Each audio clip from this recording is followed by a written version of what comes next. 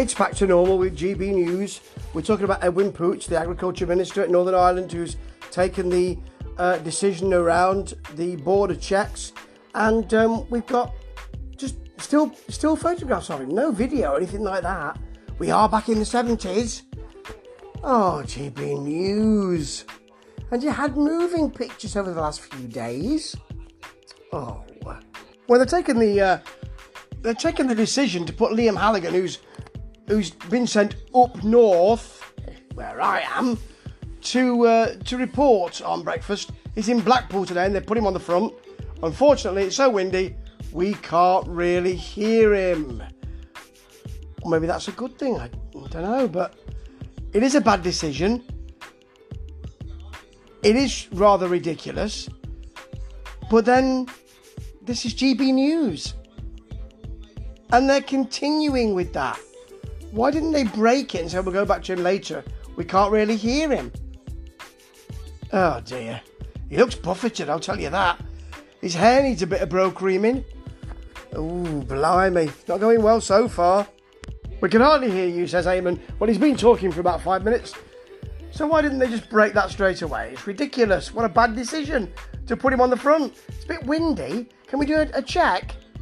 We can't really hear you. I'll carry on. I'm not saying they said that, but that's the kind of thing we've got here. Oh dear. You couldn't make it up. There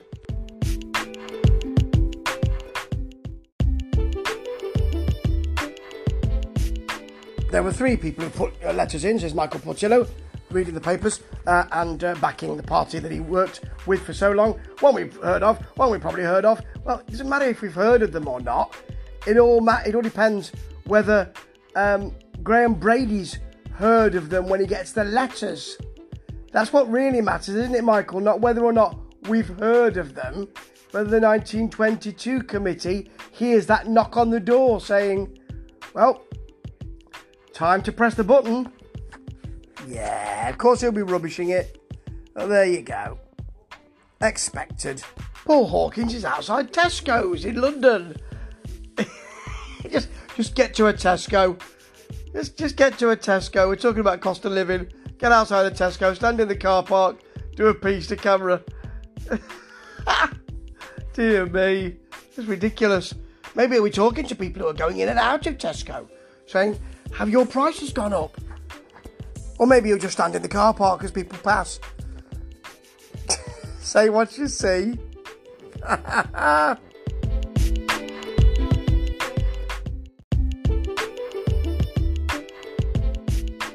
Oh, we've got another change for GB News, Brecky.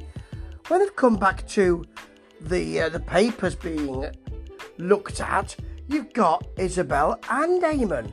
Eamon usually does this on his own. What's going on? Well, surely he can't be happy about that. Maybe he is. Maybe he's delighted to have the help. But it's another change, isn't it? It's just another thing that says to us, well, maybe this is not working. We'd better just see if we can change it a bit. Well, GBN has been the place of change since they started, really. I can't think of a month when they haven't had change. Change is often good, but when you're throwing mud at the wall, not so good. What's next in the papers, Eamon? Beatles, he shouts. Blimey. Having someone else working with him is not really helping here for the papers. Dear me. Here are the headlines. Say, Eamon, and what? And Isabel steps in. Blimey, it's not going well today, GB News. It's a combination of boredom and mistakes. Now, there aren't any technical mistakes apart from cutting people off before they've got a chance to say goodbye, and Eamon mentioning that.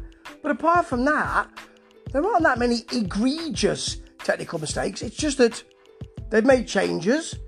They've now got 2 people later on to do the papers, not just Eamon. And seem to be a bit of hiatuses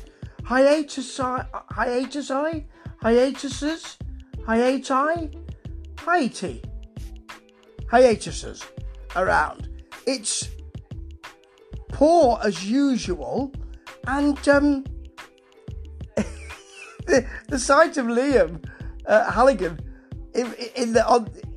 on the prom at Blackpool, not being able to be heard because of the wind, and then carrying on for minutes and minutes and minutes when we couldn't hear what, even though they'd already said, can't really hear what you're saying, they just carried on speaking to him.